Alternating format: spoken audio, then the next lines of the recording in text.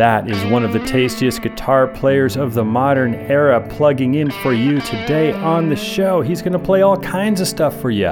Andy Timmons, episode 129, coming right at you.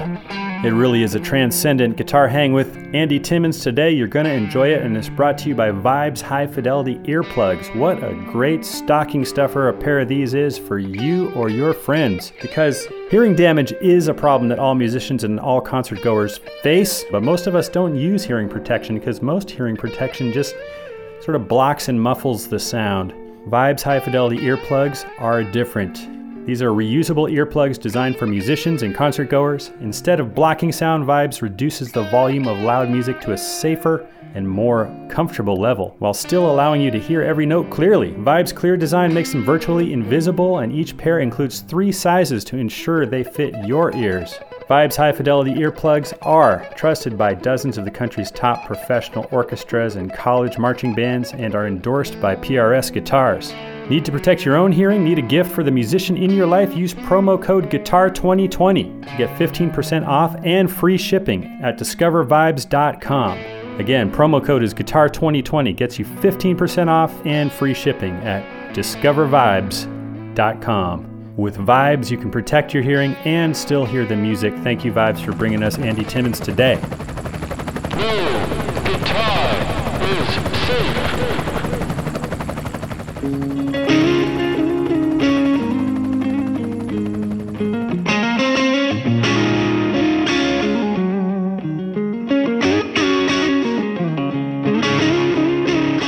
What is up? Jude Gold here with you, episode 129 with one of the most inspiring guitarists on the planet. I'm not joking, a lot of people who know Andy Timmons would say, and I agree, that he's all 100s. Tone, 100% great. Chops, playing, licks, harmony, 100. Sense of humor, 100. Ability to inspire you, 100.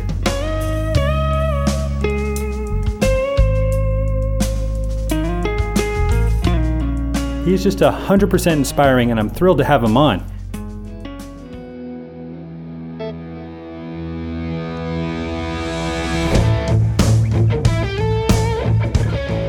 That's a track from his Beatles reimagined record, his version of Sgt. Pepper's Lonely Hearts Club Band. He did that whole album, recreated it with his own playing. And Andy's been doing these super cool Saturday night things, actually 2 shows on Saturday afternoons and Saturday evenings. I call them shows. They're live from his house on stageit.com. Just head to Stageit to learn more, but each week he dives into cool stuff. You really ought to check one of these out. I'm sure after hearing today's episode, you're going to wanna. This Saturday, just a couple days from now, he is doing the Beatles stuff. He'll dive deep.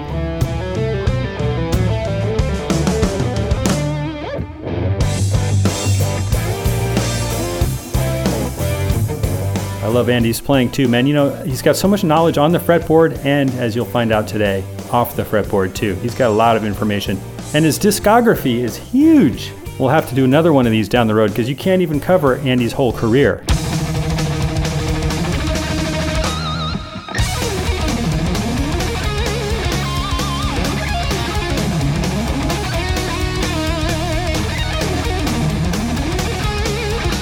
Andy, of course, had hits in the 90s, late 80s and 90s with Danger Danger, and that was kind of more of the pop metal, glam metal realm.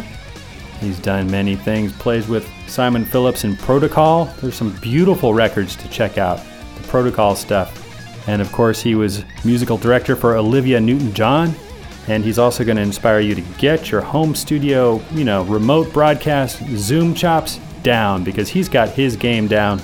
Sounds great. He's got his room all lit up. He's playing today his AT model, Ibanez. You can just see that neck. It looks like it's got a billion songs in it, which it does. I've got a guitar in my hands too for this interview.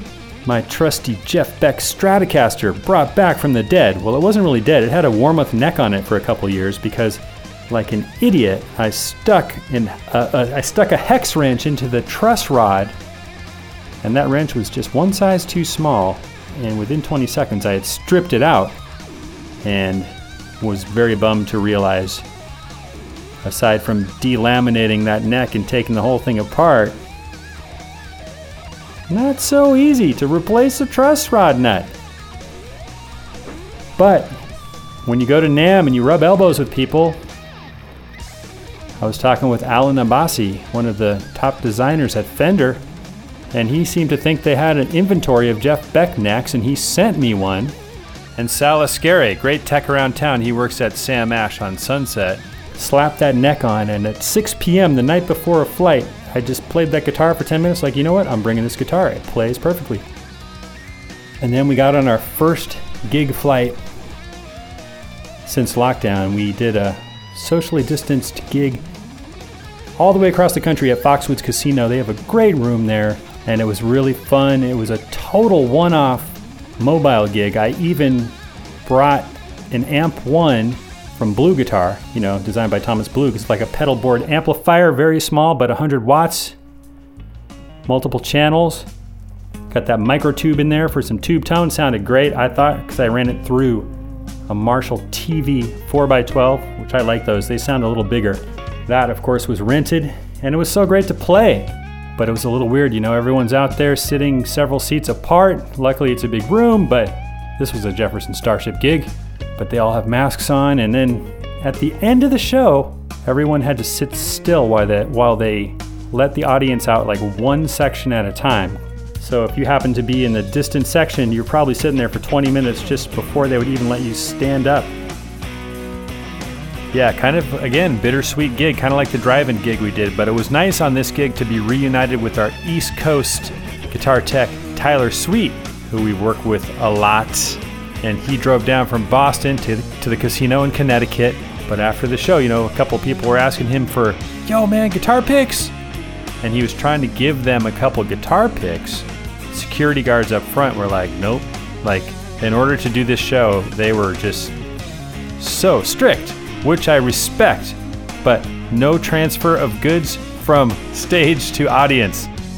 But that's 2020 for you.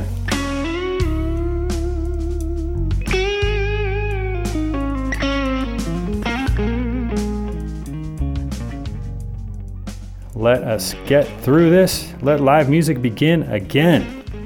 Luckily, we always have live music for you on No Guitar Is Safe. I hope you enjoyed Mike Dawes last week. Phenomenal fingerstylist on the steel string guitars. Just world class. Before that, I had the Eddie Van Halen lesson where I showed you some stuff. If you haven't checked that out, check that out because there's some cool tributes too from Robbie Crane and Jay Gore, and some playing tips if you want to dial in some Van Halen licks. Before that, wow, Nile Rodgers. One of the reasons for this podcast being inspired, because along with great players that I always wanted to sit down with, like Lukather, Jimmy Herring, Satriani, Jennifer Batten, Mike Scott, all people I had interviewed before, but I couldn't wait to play with in person. Andy Timmons is one of those players I'd interviewed before that I couldn't wait to have on the podcast, and wow, what a great interview. I hope you dig it. And don't forget to get a stocking stuffer at discovervibes.com. Vibes high fidelity earplugs. I love them because they're not too expensive. I mean, they're just over $20. And you got that discount code GUITAR2020. Use it. Free shipping, 15% off. And I like them because they really do make a difference. They don't muffle the music, but they make you feel good that you're protecting your ears. And if you ever lose them, you don't freak out because they're not that expensive. Unlike when I lost my $200 molded custom in-ear plugs that I had made once. Anyway, enough talking. Let's get to the rockin'. Let's get over to Andy.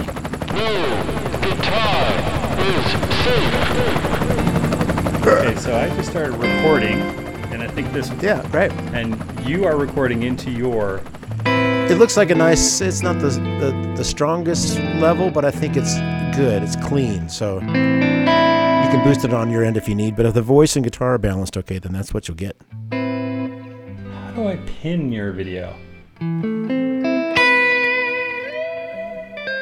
Sorry, man. I'm a little bit of an... We're learning, man. I can only imagine that most of us have come leaps and bounds as far as our technical abilities out of necessity, Got it. I've pinned you so that Yay. When it's... In the 50s, that means we're going steady. You've been pinned. Before your time. Of course, that's before my time. But I watched a lot of Happy Days growing up. So That's awesome, man. Just saw The Water Boy the other day with Henry Winkler as the coach. nice. Love the Fonz. He's still out there, man. You still see him popping up all over the place. What kind of mic are you running today? This is KSM 32. It's the only kind of decent mic I have, but it seems to work okay. I've asked Santa for an old Neumann, maybe a 80s or 90s, good Neumann or something. But Oh, man, you got to connect with Santa? I can put in a good word for you. You just got to believe, Jude. You just have to believe. Yeah. Man, I was just listening to you. Got me as I was waiting for you in my other Zoom meeting accidentally. Where's Andy? I'm going. Oh no. All right. Yeah. So you're doing the Beatles thing this weekend on your stage. We can almost jam. We just can't jam at the same time. You can take 4 bars, and then I'll take 4 bars. Exactly. The curse of Zoom. That is sick. Can you play that chorus for us? It's so juicy. The way. Thank you. The Sgt. Pepper's.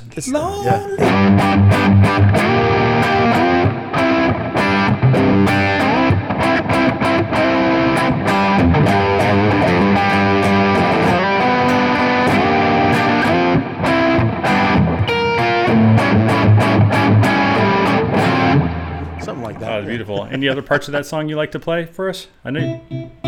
Oh, yeah. Oh, yeah.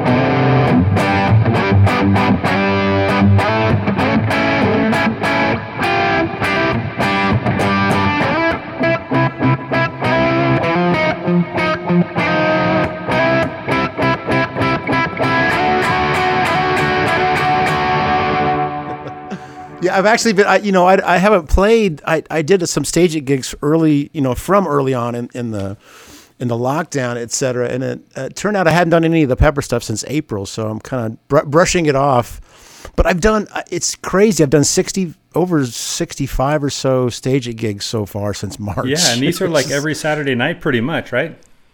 It's been actually through kind of a funny thing. I ended up doing a 2 p.m. and an 8 p.m. every Saturday. There's a buddy of mine, Jarrett Reddick, who's a lead singer for a band called Bowling for Soup. I'm not sure if you know those guys. Heard but of they're it. like, kind of cool power pop rock band. And I just noticed on Facebook early on in the pandemic that he was doing these staging gigs. And I knew nothing about, live streaming or all that, kind of stuff. I said, I got to figure out something because all my tours, like everybody's tours were being canceled and I'm going to be home for a while. So, but I'd seen 2 p.m. and then 8 p.m. I'm like, wow, he's doing 2 a day on the weekends. That's great. I'll do the same thing. And he kind of showed me what he was doing and hooked me up with a company and I got things going. Well, it turns out what he was listing on his promotion was 2 p.m. U.S., 8 p.m. U.K. He's got a big fan base over in the U.K. So that was just one show. But because I got it in my head that, you could do 2 a day, I'll do it. It seems like a lot of work, but whatever. So very fortunately, my longtime recording engineer collaborator, Rob Wexler, lives 2 doors down from me. And he's all things tech. He's always got great tech support for me just a couple of doors down. So he kind of showed me the ropes, getting into different, streaming platforms like Wirecast and then eventually OBS, which I'm using now. And it just kind of spilled into this regular habit of, okay, I've got gigs every weekend and I'll, That's spend time great. each week getting it together. And like I say, fortunately with my neighbor, Rob, helping me on the technical end, figure out how to get a better quality, audio path and video and all that. So it's been a blessing. But yeah, this weekend I'm redoing the Sgt. Pepper stuff over the course of the 2 p.m. and 8 p.m. Such show. good stuff. I love the way what you do with it. Now, first of all, people want to sign up and attend. Yeah. They go, best place is probably andytimmons.com. They can find links there. They can go straight to Stageit, which is just stageit.com, and type in my name, and then the shows will come up. What's it like for But a it's- person who, when they watch it, I mean, they get to watch the performance, they get to interact at all, or? Yes, the cool thing about it is it's there's a little bit of structure, and they promote it as a 30-minute show, but there's also a 20-minute encore. So each show is essentially 50 minutes. And there's kind of a chat board that people can access. They can either look at it or not. Like you can X out of it if you want to just see the performer. But Right. yeah, there's a lot of times where I'm chatting with people in real time on the message board, and And so it turns out that a lot of the crowd is coming to, a lot of the same crowd's coming to every single show. There's actually a really cool community that's kind of that looks forward to this every weekend. And it's cool. They watch other shows. Paul Gilbert's been on a few times on different weekends on stage it. And anyway, so there's interaction personally between me and the audience, and there's been times where I've done actual Q&As where people they can write their questions on the board and I'll answer them in the order, et cetera. Sounds fun. Probably people from all over the world on there. That's the beauty. There's some regulars in Japan and Australia that have to wake up at all odd hours because it's like 14-hour time difference with Tokyo. So there literally is all over Europe and in South America. So it really is a way to. Everybody used to joke about, opening your own Branson or Vegas or whatever, have everybody come to you. But out of necessity with COVID, that's what it's been. Wow, you're kicking ass. And the great thing is, I finish my gig and it's like, no tear down and, what's for dinner, Yeah. So it's spoiling in a way, but of course, we all can't wait to get back out and do live gigs and have that real personal interaction. But man, it's been a total blessing, obviously just as making a living goes, but also just I think spiritually in a way, because I'm still got that gig to look forward to in having that live performance kind of aspect. We all do a lot in our studios and stuff, and that's great. But the oddest thing though is after you get done playing a tune, the most you get is all caps, typing applause. It's like crickets. I was like you're all out of breath. You put everything into the performance. It's like I hope you liked it. I have no visual or audible reference to get a typing ovation. Exactly. All caps though, man. That's serious. So play us another Beatles moment from the great Sgt. Pepper's album that you love. Shoot. I love all of them. I don't have my slapback set up, but I always love doing the Of course, the intro to She's Leaving Home was that was obviously done on the harp, but the harpist played just the chord was do do do do do do do do do do do do do the arpeggio, but it was double, in double time with a slapback. So if I don't have my slapback set up, I got to do it picking wise.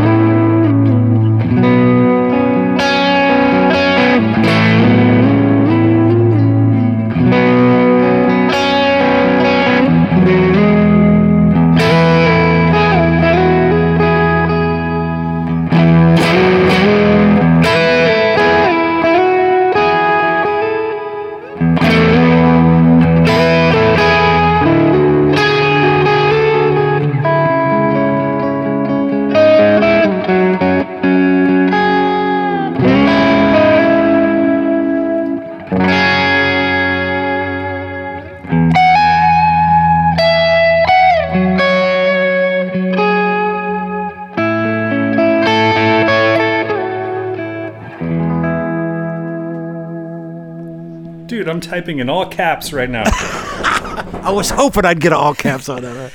That was just thank you, Jude. That was just wonderful. That was just a hypnotic journey, and your tone is always so immaculate. Now, first of all, I love thank you the way you use open strings as a pedal. I mean, is that kind of like Electric Gypsy?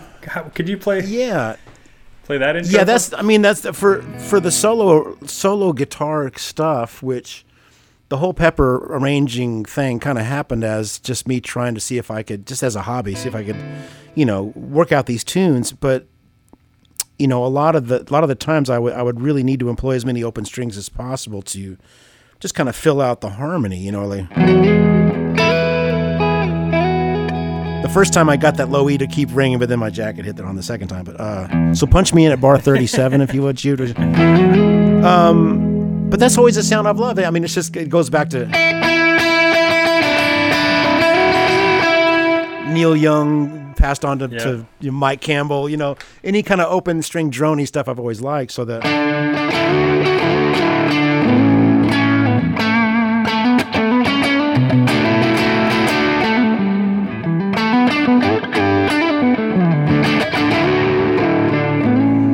And if you've got the open string as your root, if you just head on up to that third, you've got a sweet tone.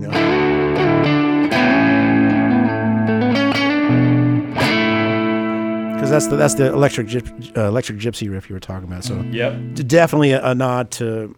In fact, when that riff came, it was in the early '90s. And I was kind of in my danger years up in living in Flushing, Queens, and. But a book had come out about that time called Electric Gypsy, and it was at the time, it was one of the really great biographies on Hendrix that was available. I don't know if it's in print anymore, but highly recommended. And that was just a title right there in the open.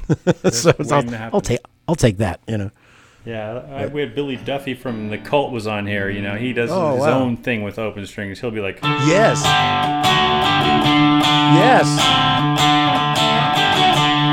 Yeah, I'm a big fan. I just love that. But you mix it with the Hendrix, which is so sweet. Well, that was yeah. But no, I love those riffs.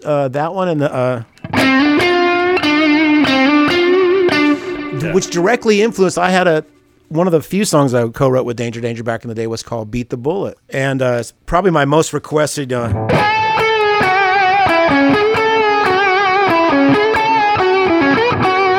It was directly related to that Billy Duffy riff on whatever that is. That Firewoman. I get the songs confused. Yeah, but no, it's the beauty of a repeating riff and the harmony changing underneath it to create, the coolness. Yep. Anyway, a little bit of a Billy Duffy influence there. Well, you have a sweet tone happening today. Now I see one amp on, but for those who are not seeing what I'm seeing, I see two amps. Like maybe wait. If I die, there's a few behind me. My normal broadcasting and recording rig is the two Lone Stars, and I've got a couple of 2x12 rectifier cabinets in the room next to me here. This is like the upstairs of my home that I've very luckily commandeered, and my wife doesn't give me heck about it. Sweet. So this has always been kind of the studio. It's like a rec room and a guest bedroom, but it's mainly a place for amps and guitars and recording. And you got the nice ambient lighting behind the Mesa cabinets and the Marshall heads and the thanks to my son who had the cool Hue lights in his bedroom. I said, man, I need to steal some of those for behind my amps to have a little bit, because as I was doing more and more live stream, it's like we got to spice it up a little bit, try to get a vibe happening. So it's just. And even before that, I was recording, video content from my guitarexperience.net site, and so we had the black curtain up just to try to. Because behind that's a white wall, and it's just not the best look for the video stuff we were doing. Probably sounds better with the black curtain too. I don't know, it might, but yeah, usually the amps are in the other room. So. But, so you got your cabinets in the other room? Yeah, I've just got a couple of Mesa 212 rectifiers and a couple of 57s. That for that what you're hearing now, they're running into a couple of old Brent Averill Neve 1272s, and I'm just combining all that into a hi-fi Mackie, cheap little mixer, and that's how I do the live streams. I'm combining two channels of audio from my laptop that I've got here, and then two channels of guitar, and then my vocal, or if I've got acoustic guitar. Sometimes I do playing and singing. Oh man!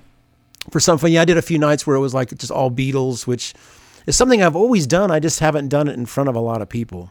I never thought much about my singing, but I don't know, they can't throw rocks at me over the internet, so I get away with it somehow, But it was fun. I did a bunch of Beatles. I did a couple of Tom Petty nights, You don't need any chicken wire over Zoom. Exactly. You don't need any chicken wire. Exactly that. Precisely. No, you got to sing us like a little tiny bit right now. Oh, God. Oh, my God. Now you're really putting me on the spot. I don't know if I've seen you sing a tune. No, Andy is safe at this point. Well, what do you want to hear? What I need inspiration here. It could be Petty or Beatles or anything. Stephen. I'll sing one I wrote. How about that? Great. In fact, I did a Hendrix gig last weekend. Let me tell you a story, everybody. Here we go. I woke up one morning. No, it was the great John Lewis had passed away. Yeah. And we got the news the morning of when I was going to do a Hendrix show. and this little riff came. I was kind of thinking about John and this basic kind of feel happening.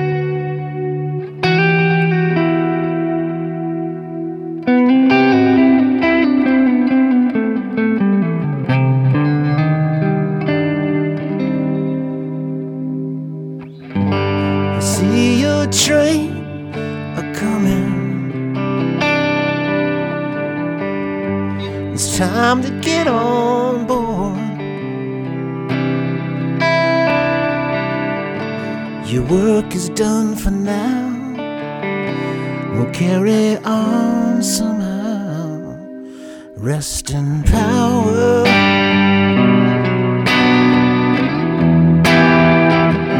Rest in power.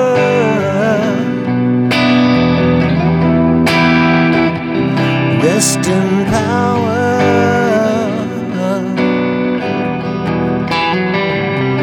Rest in power.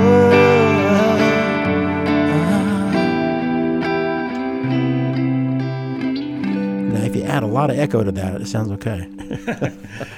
Yeah. No, that sounded beautiful. What a beautiful song. I love it. And what is your quick signal path here? Is that just the amp and then some effects in the loop, or is it so beautiful? Yeah, okay, this is my normal. If it's a cleaner, broken up tone, it's usually my Carl Martin. I have a dual compressor that I worked on with them, and it's not really compressing as much as it's like a loud boost. If I turn off, here's a straight amp. The effects will still be on. So you can hear a significant volume boost when I hit the compressor. And it kind of drives it into a slightly broken up tone without a lot of compression. Let me get some.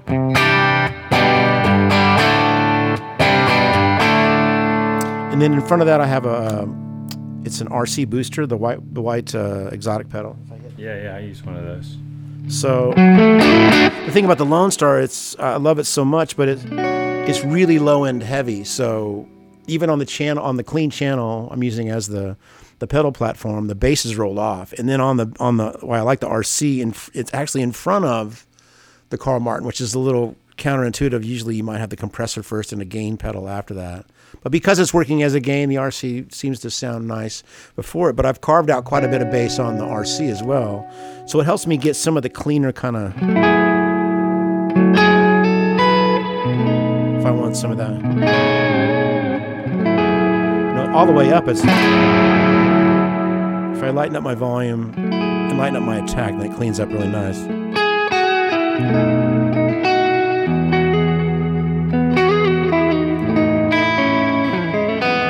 That's with a treble bleed mod on the volume of the guitar too. So, traditionally mod? Say again. Which mod? Do you have like a cap on there? Or something? It's a capacitor and a resistor in line. I wish I could tell you the microfarads and all that or whatever it is, but it's called the treble bleed mod, and there's a lot of versions of it you can find online, and it's essentially it helps you retain the treble as you turn your volume downwards. It traditionally kind of darkens up a bit, which is nice too, but just over time I use the volume a lot to get some of the cleaner tones, even if the actual amp or pedal sounds a bit distorted. It's a nice way to get and that's another tone to have.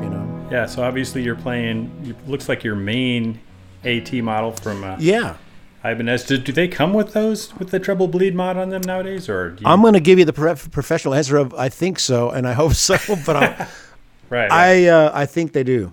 So there's two versions of my guitar now. There's the traditional AT100. This is the prototype from '94. That it was kind of an RG body, but I wanted like an older Stratty style guitar, and I wanted a guitar that looked like EJ's old Virginia. That's hence the vintage burst. Yeah. But they have a new line that's called the AZ line. So now there's an ATZ 100 that actually has three cruisers. For the first time, it's an Ibanez with three singles coil spaced pickups, and that's a nice one too with the roasted maple neck. And I couldn't be happier, man. They make really, really nice guitars for me. DiMarzios. Yeah, these are all DiMarzios. The cruiser, which is their kind of humbucking but single coil voiced kind of pickup. Yeah, and I'm a big fan of traditional, especially the vintage single coils. But this is the guitar when it was originally put together for me back, like I say, '94.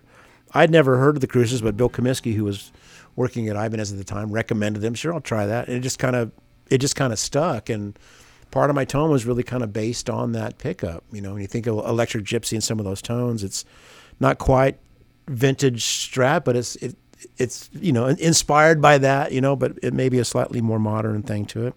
And they're dead quiet, which is handy. But I do have a couple old Strats around too that I like to, you know, for special things I'll break out. Don't usually travel with them, but I'll record with them and stuff. Yeah, well, I mean, you keep that thing so in tune, which I'm saying in terms of it's kind of a Stratocaster in the sense that it's got friction over the nut when you use the bar. Yeah. And these things that drive us crazy sometimes, but we put up with them because we love our Strat style guitars. How do you keep your intonation so beautiful at all times and the you know, open strings ringing? Well, thank you. It's I wish I had some secret special thing to tell you, but a lot of it's experience. And it's something that I became even more uber aware of when I finally got to that point at the time of the Resolution record, and then subsequently the Sgt. Pepper record, where I was doing a lot of single guitar track recording, in that, you know, no overdubs and just the one guitar pass. So, you know, I was having to, you know, if you're that exposed, especially when you're covering a lot of chord and melody together, and so those imperfections of intonation can really be magnified. So I tried a lot of stuff, you know, all the different systems with the altered frets, you know, compensated fret thing, and all the different systems, and some of those things kind of solve some problems. But I always, you know, you've always got your benchmarks, and EJ is always that guy for me, and Satriani, and there's, you know, some players out there, Tommy Emmanuel, where they're just really in tune. And the longer you play the instrument, the more you realize how really truly difficult that is. You know, one of my favorite, you know, name dropping or whatever you might call, you know, when you're bragging about a certain moment that you got to have this experience. You know, it was I got to know Tommy Emmanuel over the years, just from been on a few gigs together, et cetera. And he was coming to Dallas, and he invited me out to the show. And I got there for sound check, and he's in the middle of doing it. He's standing on the stage, and he notices me in the wings. He says, "Andy, come here. You've got to hear this. You've got to hear this." And he just wanted me to stand next to him while he played. He just wanted me to hear the sound. The sound where he's standing. Where he's standing, because he had a certain monitor, and he's got the AER amp, and it's facing away from him, and the sound engineer. It really was one of the greatest guitar experiences of my life, you know. But part of it, he was actually playing, and I started yelling at him. It's like, you've got auto-tune in your fingers, you know, because everything was so in tune. But there's a lot to that. He says, "Well, you've got it too, mate. You know, you've got it." And it's one of those things where you learn over time. Your hands start to learn how to compensate, you know, intonation issues, because it is an imperfect instrument as much as all these different. I tried the True Temperament thing too, which actually freaking works pretty well. Oh, am I getting that right? What is the bridge? Matt Blackett is helping with. The Evertune? The Evertune. Thank you very much. Yeah. Good Lord. I'm bad with my names today. That's a pretty cool system. I mean, there's some you know, little things that you give up, but so all these things are tools that can help in certain ways, but it just always goes back to, you know, you should be able to do it on your own. You know, this is something that's a learned and acquired skill over time, right? Now, as far as the actual setup of the guitar, there's a lot to that. You know, I don't do that. I don't even remember the last time I lubed my nut. When was the last time you lubed your nut, Jude? That's personal. If we could. So I'm sorry about that. I know it's a family show here, but yeah, I mean, sometimes just rubbing some graphite in there, or the old nut sauce, as they used to call it. Yeah. But I don't, you know, I don't do a lot of tremendous whammy manipulation. So, you know, I'll have a guitar every now and then. Like there's one old Strat that I have that I like to float the bridge a bit if you want to get slightly Becky in it. And there really is, there's just something about that kind of vibrato that you can't do with your fingers, you know, because you're raising and lowering the pitch, not just, you know, manipulating in a sharpness, right? And so you run into issues there. And I don't know how Jeff does it. It's like, you know, it's beyond miraculous. Because if you were to play the open strings of the guitar after he plays it, it's probably just not even close to being in tune. But that's the thing. He knows how to compensate. He has this innate sense of where the lay of the land, and here's how I'm going to get the sound that I want. And his fingers, and there's such a connection that the instrument's not an obstacle. It's just an extension of his impulse at the moment, you know. Yeah, and he's got like every single knuckle is in action at one time. Like he's It's true. 20 It's different things. not even getting into the right hand of Yeah, the whammy and volume stuff. Yeah, that going hand's got on. just as much going on as the left hand. It really does. It really does. It's truly, you know, and I'm so happy that, you know, obviously there's so many great younger players coming up, but to have these masters still active and still growing, that's the beauty of, you know, guys like Matheny or Jeff or, you know, of so many of our heroes that just kind of keep doing it. And it's just so beautiful to have that in front of us, you know. But again, you know, we're as much of a, you know, as much of a product of our heroes, but we have to honor all those coming up, you know, lighting that fire behind us too, man, because there's so much greatness being developed. It's inspiring, man. Now do you have the song Gone in your fingers? When I first met you, when you had that song come out, we did a little video at Guitar Player Headquarters. I can't remember when that was. Could have been a couple that Resolution came out, that song was written on 9/11, but that record came out in 2006. So it had to have been. But that's a good example of, and I guess I should talk about the effects in the effects loop because that's a big part of the. My buddy Brian, I think you know Brian Meter over the Guitar Sanctuary, right? Well, yeah, I got to give him a shout out. He proposed. That's one reason why I was waiting so long. Was like when I get to Texas, I know we're going to do it, and then now, ironically, with the pandemic, we can do it over Zoom, but it's not quite the same. But it's still wonderful. I figured you were going to call when you ran out of all the good guitar players. So that's what's happened here, folks. He finally ran out of all the good guys, and then. You're absolutely at the top, man. Just knowing you personally, know you're playing, and the way you talk about guitar. So, top of the list for sure. It's daunting because you have had all the greats on your show, and I'm such a fan of how you're doing the interviews, and when you have the chance to play with some of these greats, it's just so great to hear you. You know, getting your chance to play and hang right in there, man. It's really been great. So thank you for doing all these. It's so great for all of us, man. Oh yeah, thank you for the nice words. But yeah, absolutely, it's a calling. Getting back to, but Brian Meter was somebody that pointed out to me. It's like, well, you know, Andy doesn't use delay as an effect. It's really part of his sound. Right. And that kind of made sense to me because it is pretty rare to hear me. You're not going to hear.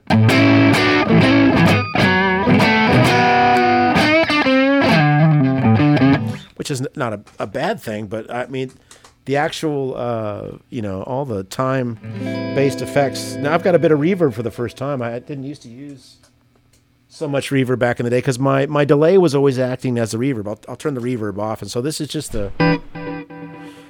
it's a dual delay I've got set up in a Strymon timeline.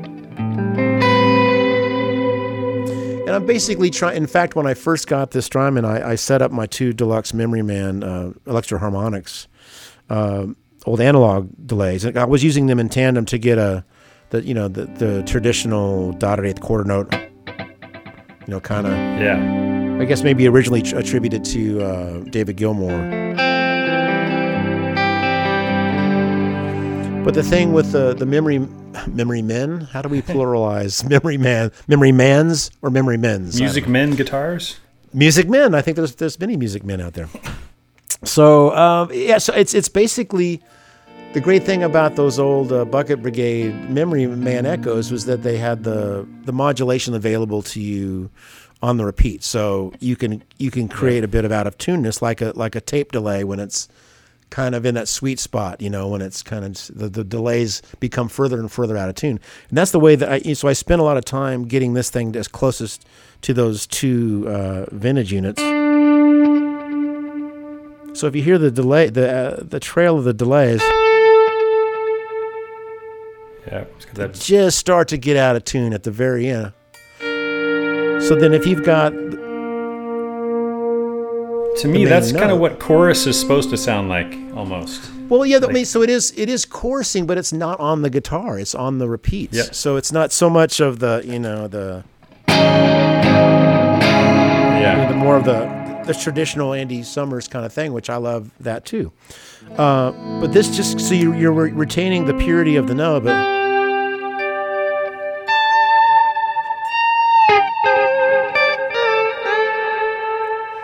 So I call it the halo. Like it kind of forms this ripple thing, like the old Echoplex logo. Like you see the ripple coming out from the Echoplex logo. I love that.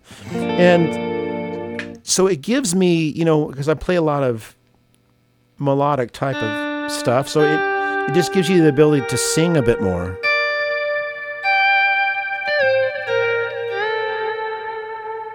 It's going to give you that sustain that may not be coming from amp and guitar solely. And so I'd use it on, give that ring.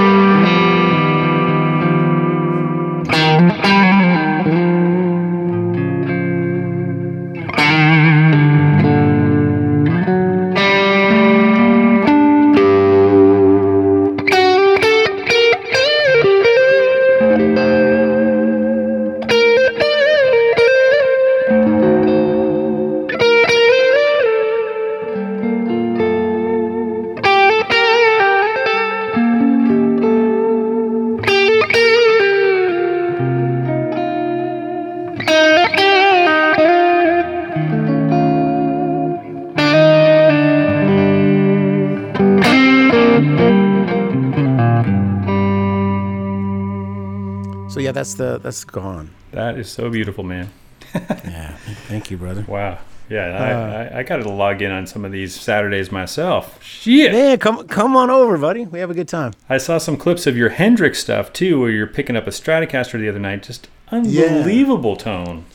Man, so that's the luckiest Strat I've ever come across. That's an eBay find, believe it or not. And that's a 65, but it had been really several times poorly refinned, and had some kind of chunks missing out of the back of the neck. Like I don't know what, I couldn't even figure out how it could have happened, but so let's just say it made it almost affordable. You know what I mean? Cool. It was like, well, and so, but you never know what you're going to get, because as you know, there's vintage guitars that sound great, and there's some that just don't, right? And so, but I was able to acquire the guitar, and it was a great guy, Chad Underwood, a guy in Lexington, Kentucky, that's really well known for his refurbishing of vintage guitars and refinishing and stuff.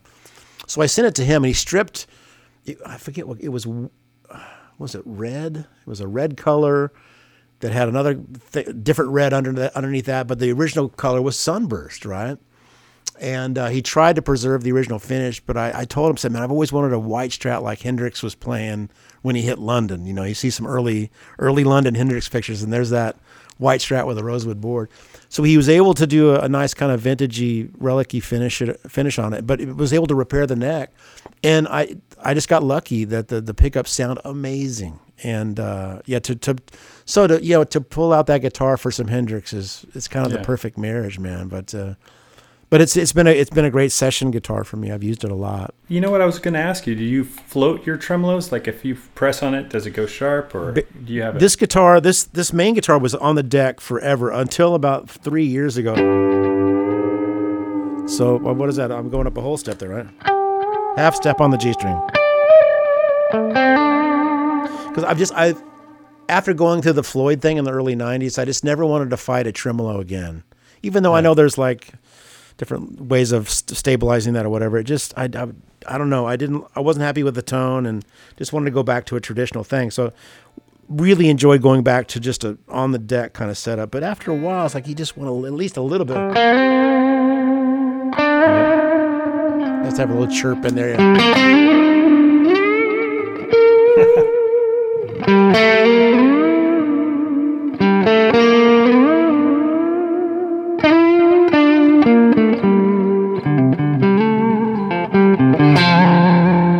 But even like on the white Strat, sometimes I'll have that to where I can pull that G up a minor third. Yeah. But then it's going to cause some tuning issues along the way. But boy, it sure is a fun thing to delve into. Yep, totally. Get a little that. What guitar are you playing? I can't see your guitar. So this one is it's funny. It used to be brand new. I remember when my friend got this. It was like 92. She got this Jeff Is Beck it a Jeff Beck? Stratocaster, yeah. Wow, cool. And now it's Very- starting to almost be like vintage. I mean, 92. I was going to that's say, a I while remember when ago. this was brand new. I remember when I was brand new too. I'm now vintage as well. Yeah. So man, I've always lusted after having a Beck Strat, but I've just never pulled the trigger on one. But how do you have your bridge set up? I usually have it like a minor third on the G string. It sounds like you're about to go into Nadia there. I wouldn't even try, but Oh man. maybe. Or where were you? I would not try where were you ever. Ooh, yeah. Oh man. If you want to regale us, man, I'd love to hear it. But I mean, I don't really consider myself to be a Jeff Beckophile in terms of having studied him, but I've seen him like 5 times, and it's life changing. You just see him once, and It Yeah. is. how could we not be influenced by the man who plays It was really melodies? my thing was I had 3 older brothers, and I mean from Yardbirds on, my oldest brother Mark bought every Beck project along the way, all the group stuff, all the the 70s with Jan Hammer, Jeff Beck, with Rod Stewart, all the different things. And I would love that. I mean, I always tell people he could have stopped after Shapes of Things. That he could have been already on the Mount Rushmore of guitar players with that solo. It's just pre-Hendrix feedback. It's just there was so much cutting edge things going on with him. But he never really connected with me on those records as much as some of the other guys that were coming out at the time, maybe that were influenced him, like Lukather for me. Early, in a particular part of my life was a much bigger influence. I just always got so much from Luke with the conviction and melodic instincts, but just everything about the way he played, I love so much. And I'm sure he felt the same way about Jeff Beck and Gilmore and the guys that he learned from. But it was finally seeing Jeff live, because everybody would always tell me, "Oh, you got to see Jeff Beck live." I'm Yes, like, you do. Well, okay. And it was in the late 90s, and it was at a time, and maybe you've had this experience too, but there's different parts of my life where, there's ebb and flow of inspiration specifically about guitar. And I'd gone at it so hard for so many years that at a certain point, I heard an Elvis Costello record, and just that's all I wanted to hear. I just wanted to go back to that, not so much a guitar-centric, but just great songs and my Beatles foundation and all that. But Jeff was coming to town. It was on the Who Else tour. Jennifer Batten was in the band. And everybody was telling me, "Hey, he's coming. You better go. You got to go." I'm like, "Oh man!" I for whatever reason, it just wasn't clicking for me. And the Dallas Guitar Show was happening maybe a couple weeks before that, and there was these 2 beautiful models walking around the guitar show, going, "Tickets to Jeff Beck." They were giving tickets away. What's known in the industry as papering. Maybe the sales weren't that great, so it was at an amphitheater. So maybe they're giving tickets away to the lawn seats or whatever, just to get people there, right? And I looked up at the sky. I went, "I get it, God. I'm supposed to go. Here's these tickets." and I just had never been so moved by a guitar performance in my life. It was. Oh yeah. It just seemed like, it just every note had this energy and purpose. There was nothing but by rote. It was. He's going for it, and you're pulling for him. And then the ballads, you're in tears. You can't help it. And yeah, he does craziness. I first saw him when I was 13. It was the Arms benefit. Oh, wow.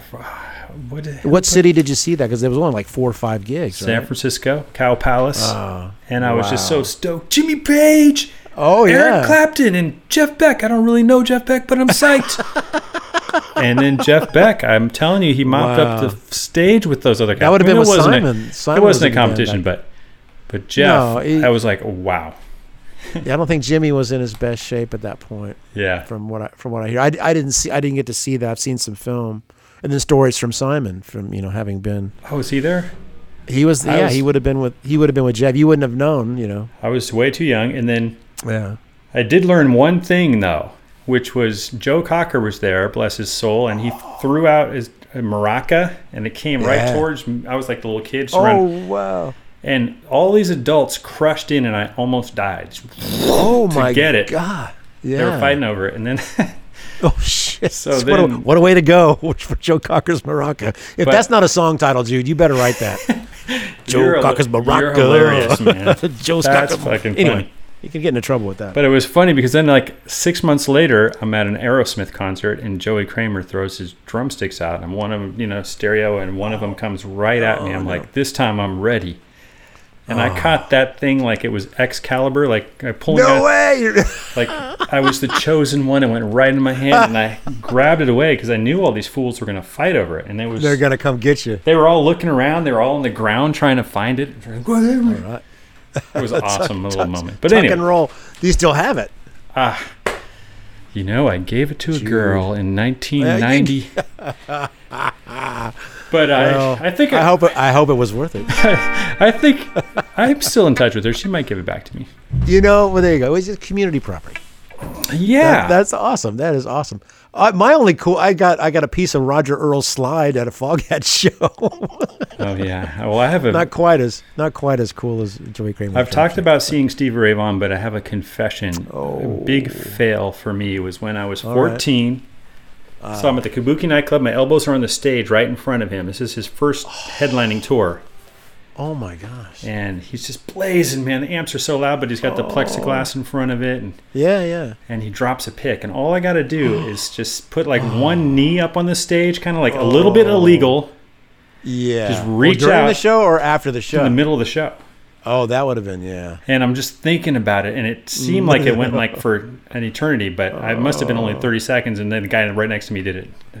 Oh no! I don't think I should. I still think about this pick to this day. That's a tough. Well, you did the right thing, but yeah, that's a tough. I mean, he had Alice. played like 6 songs on that pick, man. That would. DNA absorbed pick. It's a great tragedy. Like, can we have a moment of silence? Okay, Well, at least, yeah. Thank you. I'll as Yes. long as you need, brother. As long as you need. Yes. I have a sadder confession that I never got to see Stevie, Yeah, and it breaks my heart, man. I feel like having moved to Texas in the mid '80s, there was near misses here and there at a club or something, but never got to see him and never saw him in concert.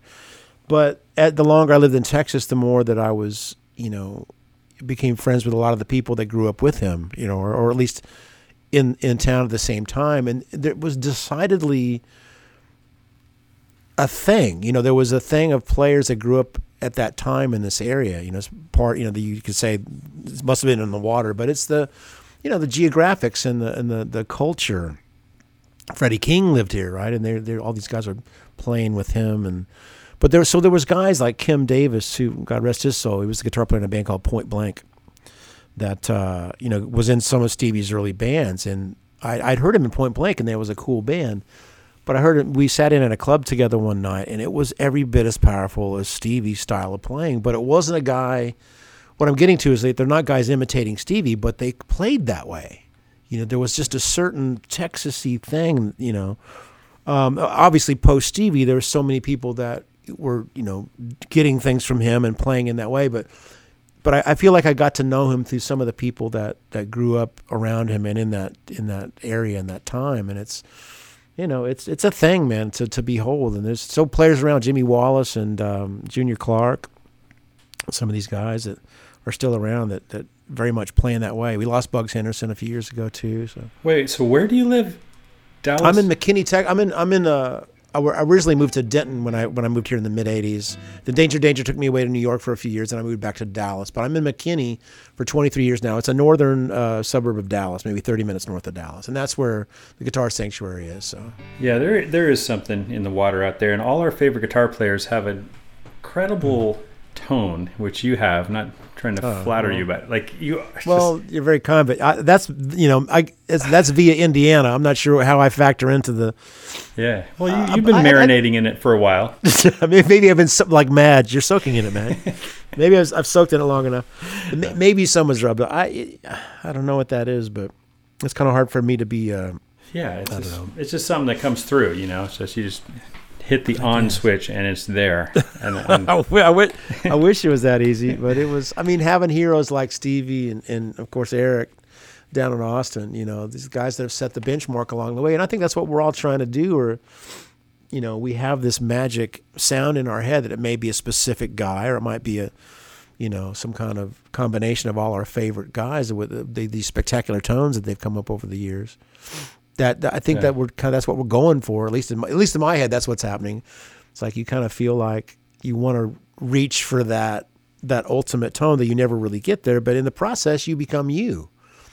By not being able to do exactly what these other guys are doing. But that's the beauty of it. You know, that's I think over time, that's how a lot of players develop their sound, you know, and maybe more specific, maybe they have a completely unique thing in mind. But a lot of times I really feel like it's just they're trying to emulate their heroes, taking it as far as they can, you know.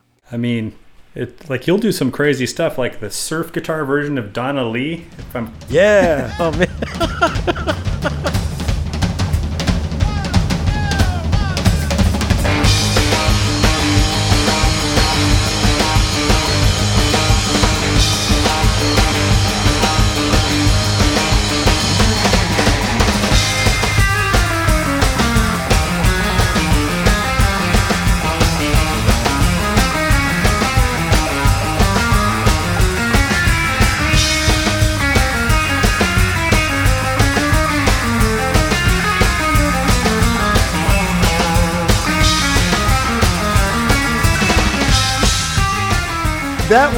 That was a joke that came out of a sound check with Simon Phillips. I don't think Simon was on stage, but the keyboard player, Jeff Babko, dear friend of mine, he plays in the Jimmy Kimmel Band now for many years. Yeah.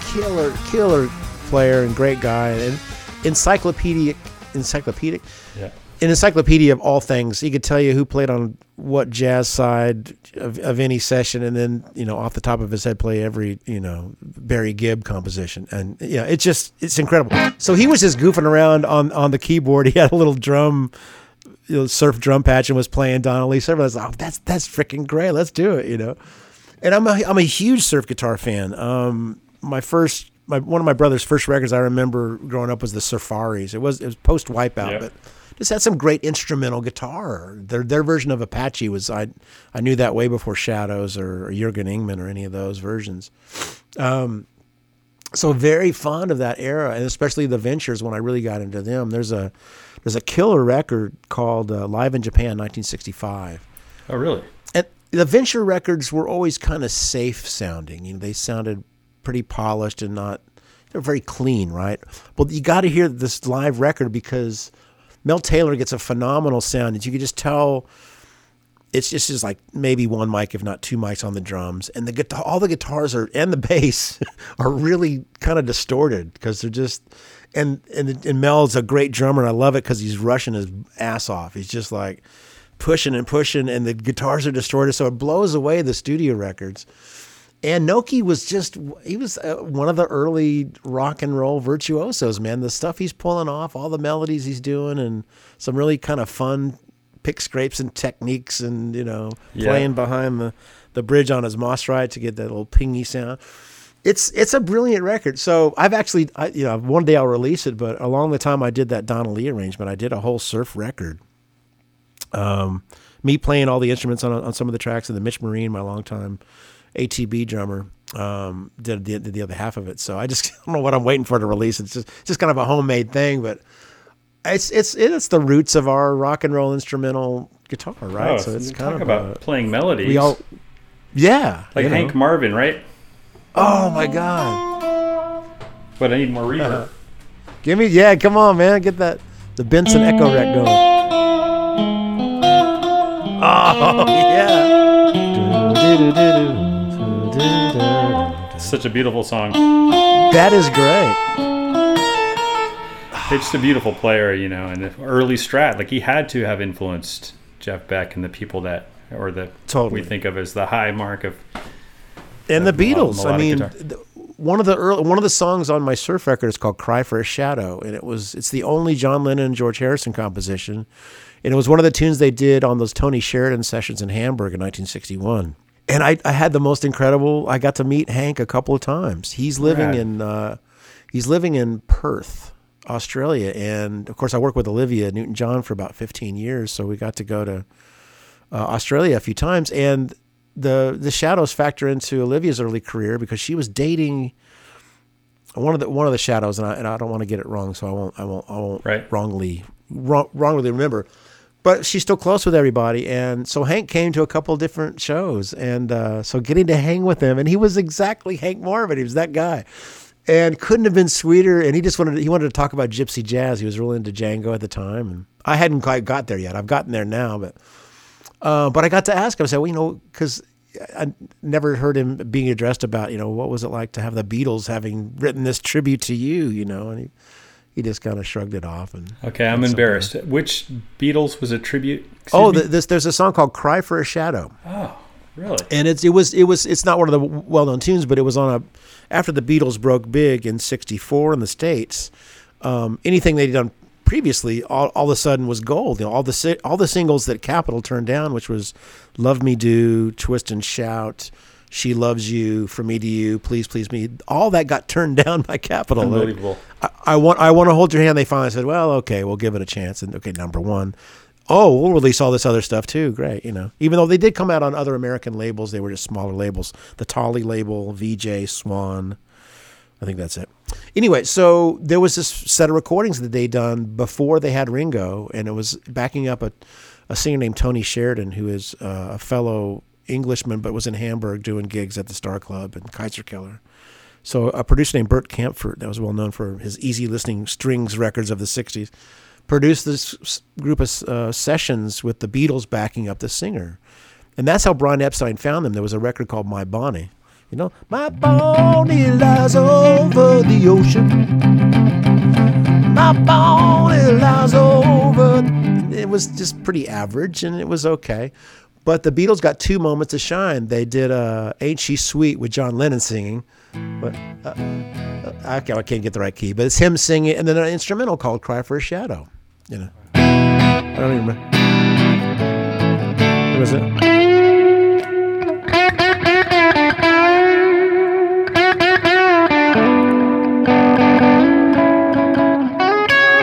Anyway, it's a very poor version. I haven't played it in years, but it's worth checking out. But it's just a little go-go beat kind of tune. And well, you're an encyclopedia, kind of like Jeff Babko there, my friend.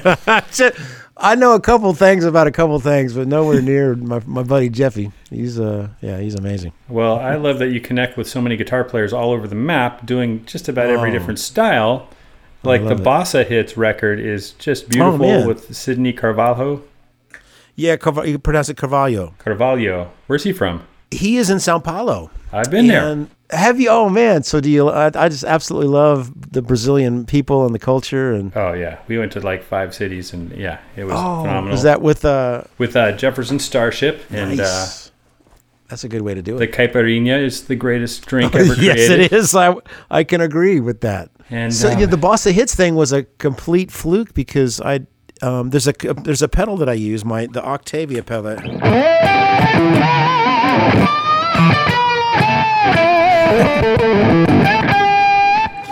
There's this company called G&I down in Brazil, and I was down there for a gig, and I needed an amp, and this guy had a Mesa Boogie. He brought it to me, and that's how I met Sidney Carvalho, and he happened to be a rep for this company and gave me this pedal that had this Octavia tone in it. It was called the Multi-Fuzz or something. And it's one of those things, over time, and you're in this position now too, where people like to get pedals to you in hopes that you might dig it and that you might use it.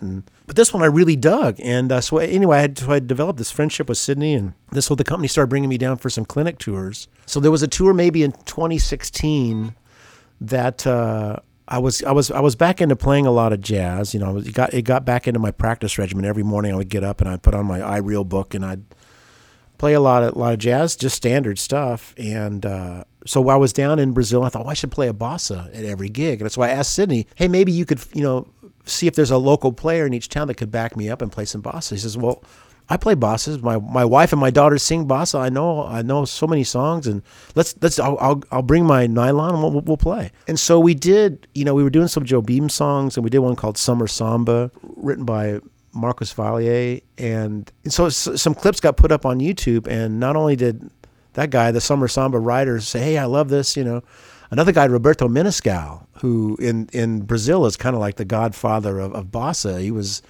He wrote a tune called O Barquinho that I knew when I was in my teens because Charlie Bird, it was a hit for Charlie Bird. And I had a lot of those great guitars records with Barney Kessel and Herb Ellis and Charlie Bird. So I always knew this tune, O Barquinho, and it was Roberto Menescal who had written it. Anyway, so I find out that Roberto is likes what we're doing because I'm kind of playing in my wannabe Metheny but kind of bluesy style. And So Roberto reached out to us. He knew Sidney. He said, "Come to my studio. We'll record a record. I'll produce it. I won't charge you anything. Just come." And he has this little studio. It's literally an island off the coast of Rio de Janeiro. So if you see the cover of that record, that's me and Sidney in the boat. We had to take a boat to get to the studio every day. That's awesome. It was just like, and Sidney was, he was, because I knew some of the standardy fare, of some of the more well-known Jobim tunes, Insensites and Ipanema and some of these Triste. But he was teaching me much deeper cuts in tunes I'd never heard in such beauty with the harmony and melody. The content is incredible. And so to have this all kind of fall, we could have tried to make it happen. But and then we ended up doing a tour, and Menescal came out and played a couple gigs with us. And but to be there in the studio with Roberto, he was one of the guys with Jobim, Carlos Lira, and Joe Gilberto. And Joe, so they kind of they were all hanging out in Rio de Janeiro. They created the bossa nova. So it was Menescal showing Jobim some of the guitar voicings. So just to be in the studio with this guy that helped create this style of music was just incredibly moving, and so anyway, that was a happy accident along the way. So you're on a little boat with like a Mesa Boogie half stack going over to the studio each day? I did have there was a guy that brought a Lone Star for me. I found a Lone Star combo, a great guitar player, Ricardo Marines, I think his name is. Ricardo Marines, yes, killer player, and so he came down to kind of help out, and he brought his Lone Star combo. So I was very lucky to have it. Can you play us a little sample of a bossa melody that comes to mind?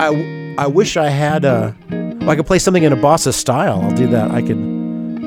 Yeah, my favorite track on there is How Insensitive, which in Portuguese is Insensites. Yes. I do that with artificial harmonics and the white strap. Yeah. I was wondering how you did that.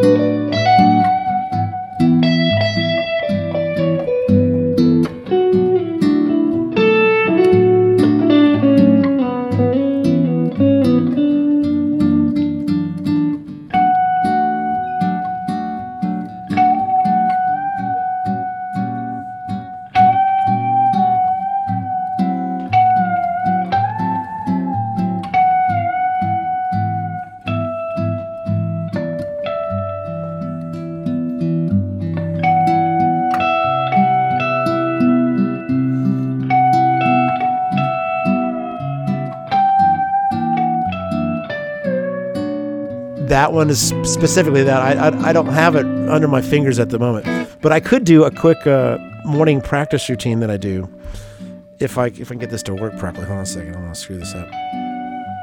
But this iRealBook app, that's a great app. It's how I practice every morning. So there's drums and keyboards and bass, and you can fashion it to be any tempo and any style. But, trying to get a machine to sound good swinging is next to impossible. So I normally put it either on I'll put it on a Latin setting and play kind of in a bossa nova style. Or just put something with bass and click on 2 and 4. Well, it's great just at the bare minimum is putting you through all the changes. You're playing over changes. That's it. So if I do this every morning, when I wake up, have my cup of coffee and let me see what the volume is like on this. Cowbell.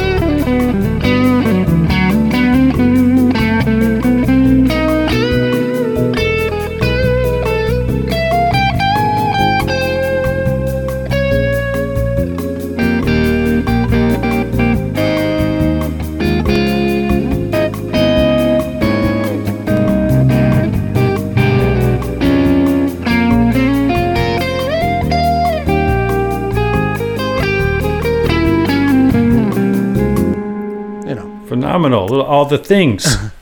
That was all the thing. I figured I better get to the melody at some point, but I figured you'd know those changes. I did recognize after a while, but at first I thought, hey, this bossa tune has the same changes as all the things. Well, that's just it. I mean, like you say, you can pick any of your favorite standards and just have a go. And so that's my favorite thing to do because, I don't have to necessarily practice licks, which I don't like to do. If I'm playing jazz, I made a conscious decision at a certain point when I got back into doing it sometime in the last 10 years that I didn't want to just go back and, you can transcribe all the Parker and Wes and Joe Pass, and there's some vocabulary you can derive from that. And there's a definite bebop vocabulary that exists that sounds great. If you string it together the right way, it sounds amazing. But I was way more into Chet Baker. And it always seemed to me like I can't think of a Chet Baker lick to this day. There's just not one. There was always a sense of melody in real time with Chet. It happened when he sang those ballads, especially later in life when he was a lifelong junkie and just, had a pretty horrible life. But man, when he sang Someone to Watch Over Me, he meant it. There was an authenticity with him, but I really sensed it in his playing. He always had a beautiful tone. Even when he had his teeth kicked out in the late 60s and he had to learn how to play with dentures, they just thought it was impossible. But it's why you don't hear him play a lot of high notes. He just couldn't do it. The armature wasn't there. But to me, that made him a much more pleasant trumpet player to listen to. No offense to my trumpet playing brothers, but interesting. Sometimes they're screaming at you. I'm learning so much from you today, Babco. Thank you. That's known as a Babco, folks, when you have intelligence in any musical shape or form.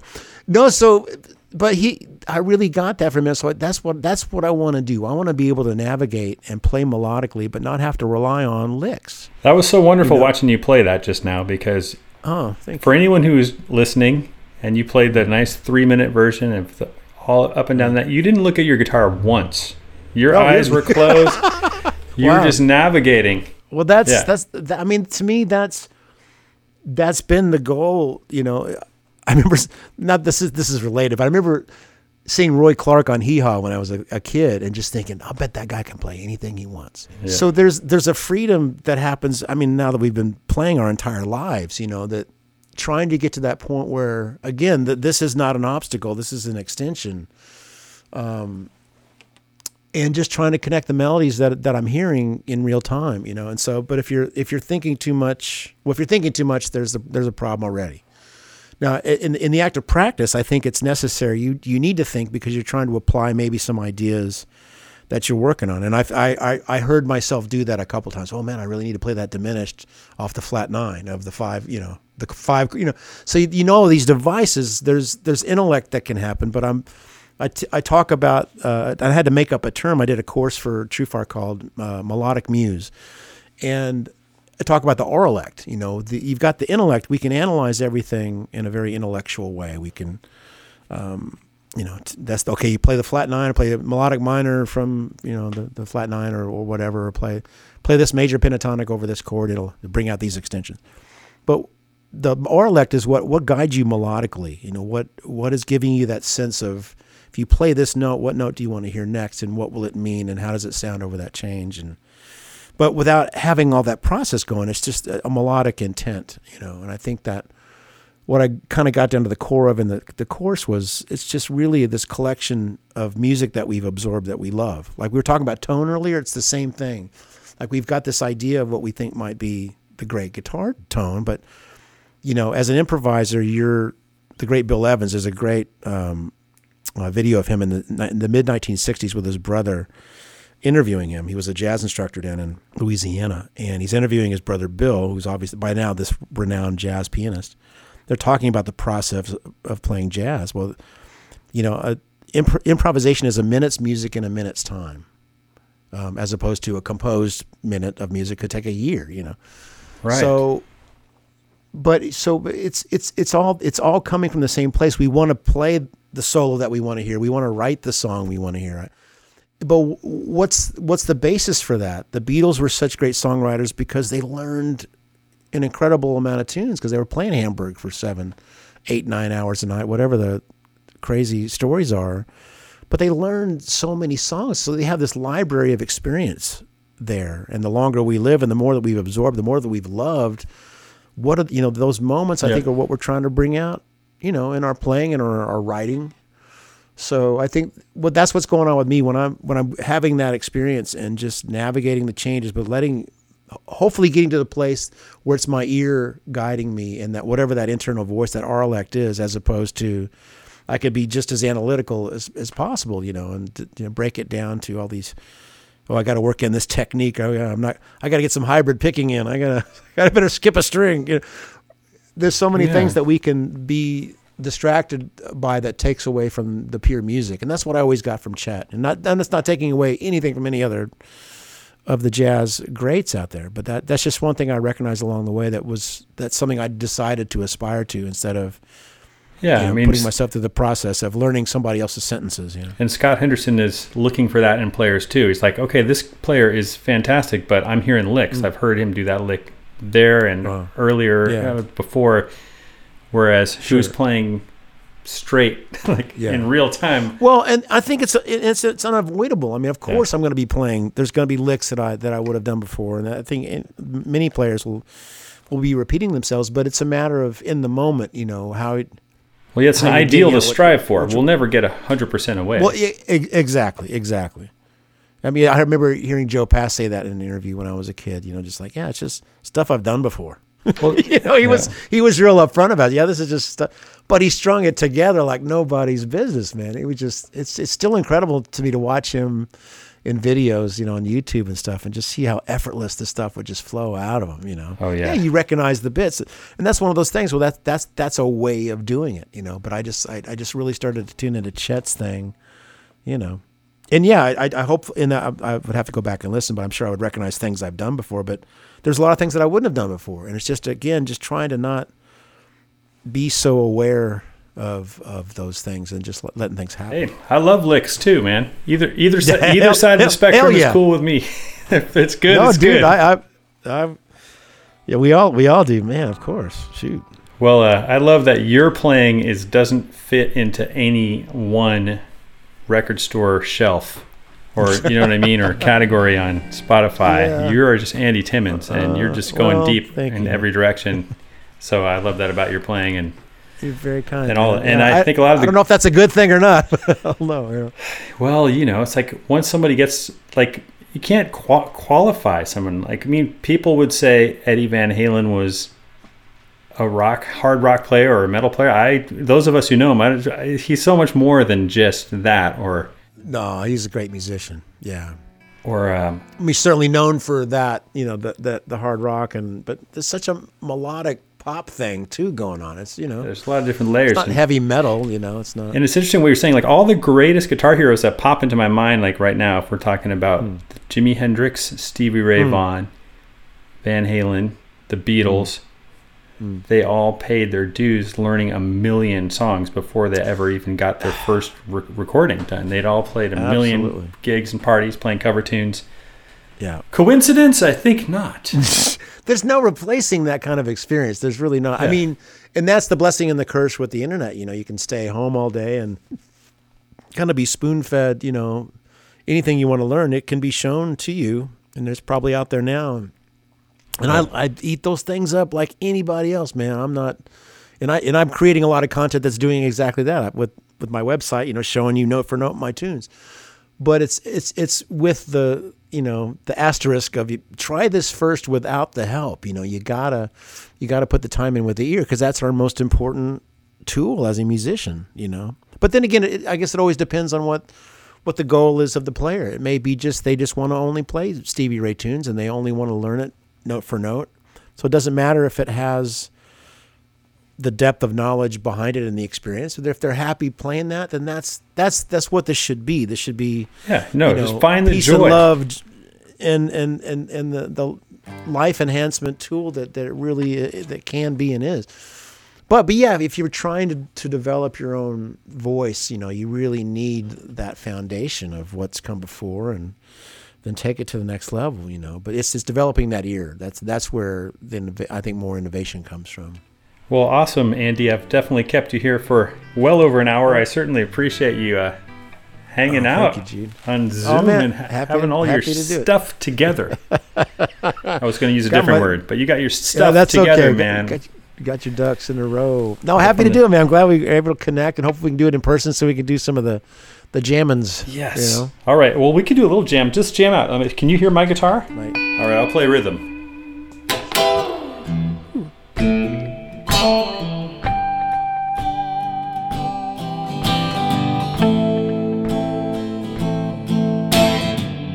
Does that sound good? I got it.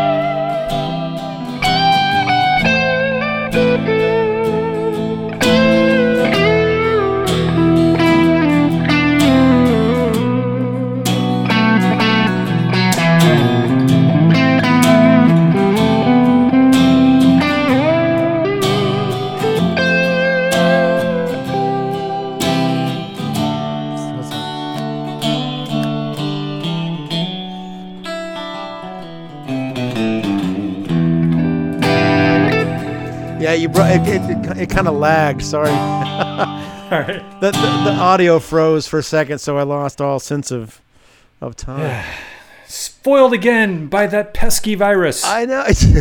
There's gotta be. I keep hearing of software they keep touting is like it's gonna be latency free and you're gonna be able to jam. Have you heard of anything that actually works? Or does any? No, I mean I have not heard of anything, and I still don't understand logistically how it could be possible because the way that the stuff goes through the wires and travels and like sometimes when I put these recordings together too, it's interesting because the latency of that we're talking about varies. That's just it, because like your video started lagging, so then it starts to tries to catch up with itself, and it's very mysterious. Yeah, so our voices will be locked for a while, and then like 20 minutes in, like oh shit, yeah, you'll be ahead or behind depending. Because I'm always rushing because because of the zoom factor is different on either side of our computer. Well, you know. Yeah, anyway. and they're very much at least the audio that we're conversing in now is very much a one-way.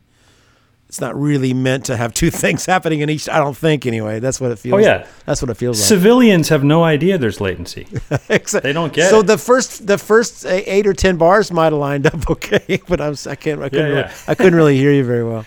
Oh well, it was a nice effort. Thank you. No problem, man. Man, just keep it alive till you're 1,000,005. Thanks for doing this, man. You're such an inspiring cat, and I could talk to you for hours and hours. Well, we could do part 78. Yeah, this calls for a round 2 for sure. Yeah, I'd love next time you want to do it. I'd love to do it, man. I'm glad we finally got to hook up and chat a bit. Yeah. Fantastic, Andy. Thank you, Jude, so much, man. Guitar is safe.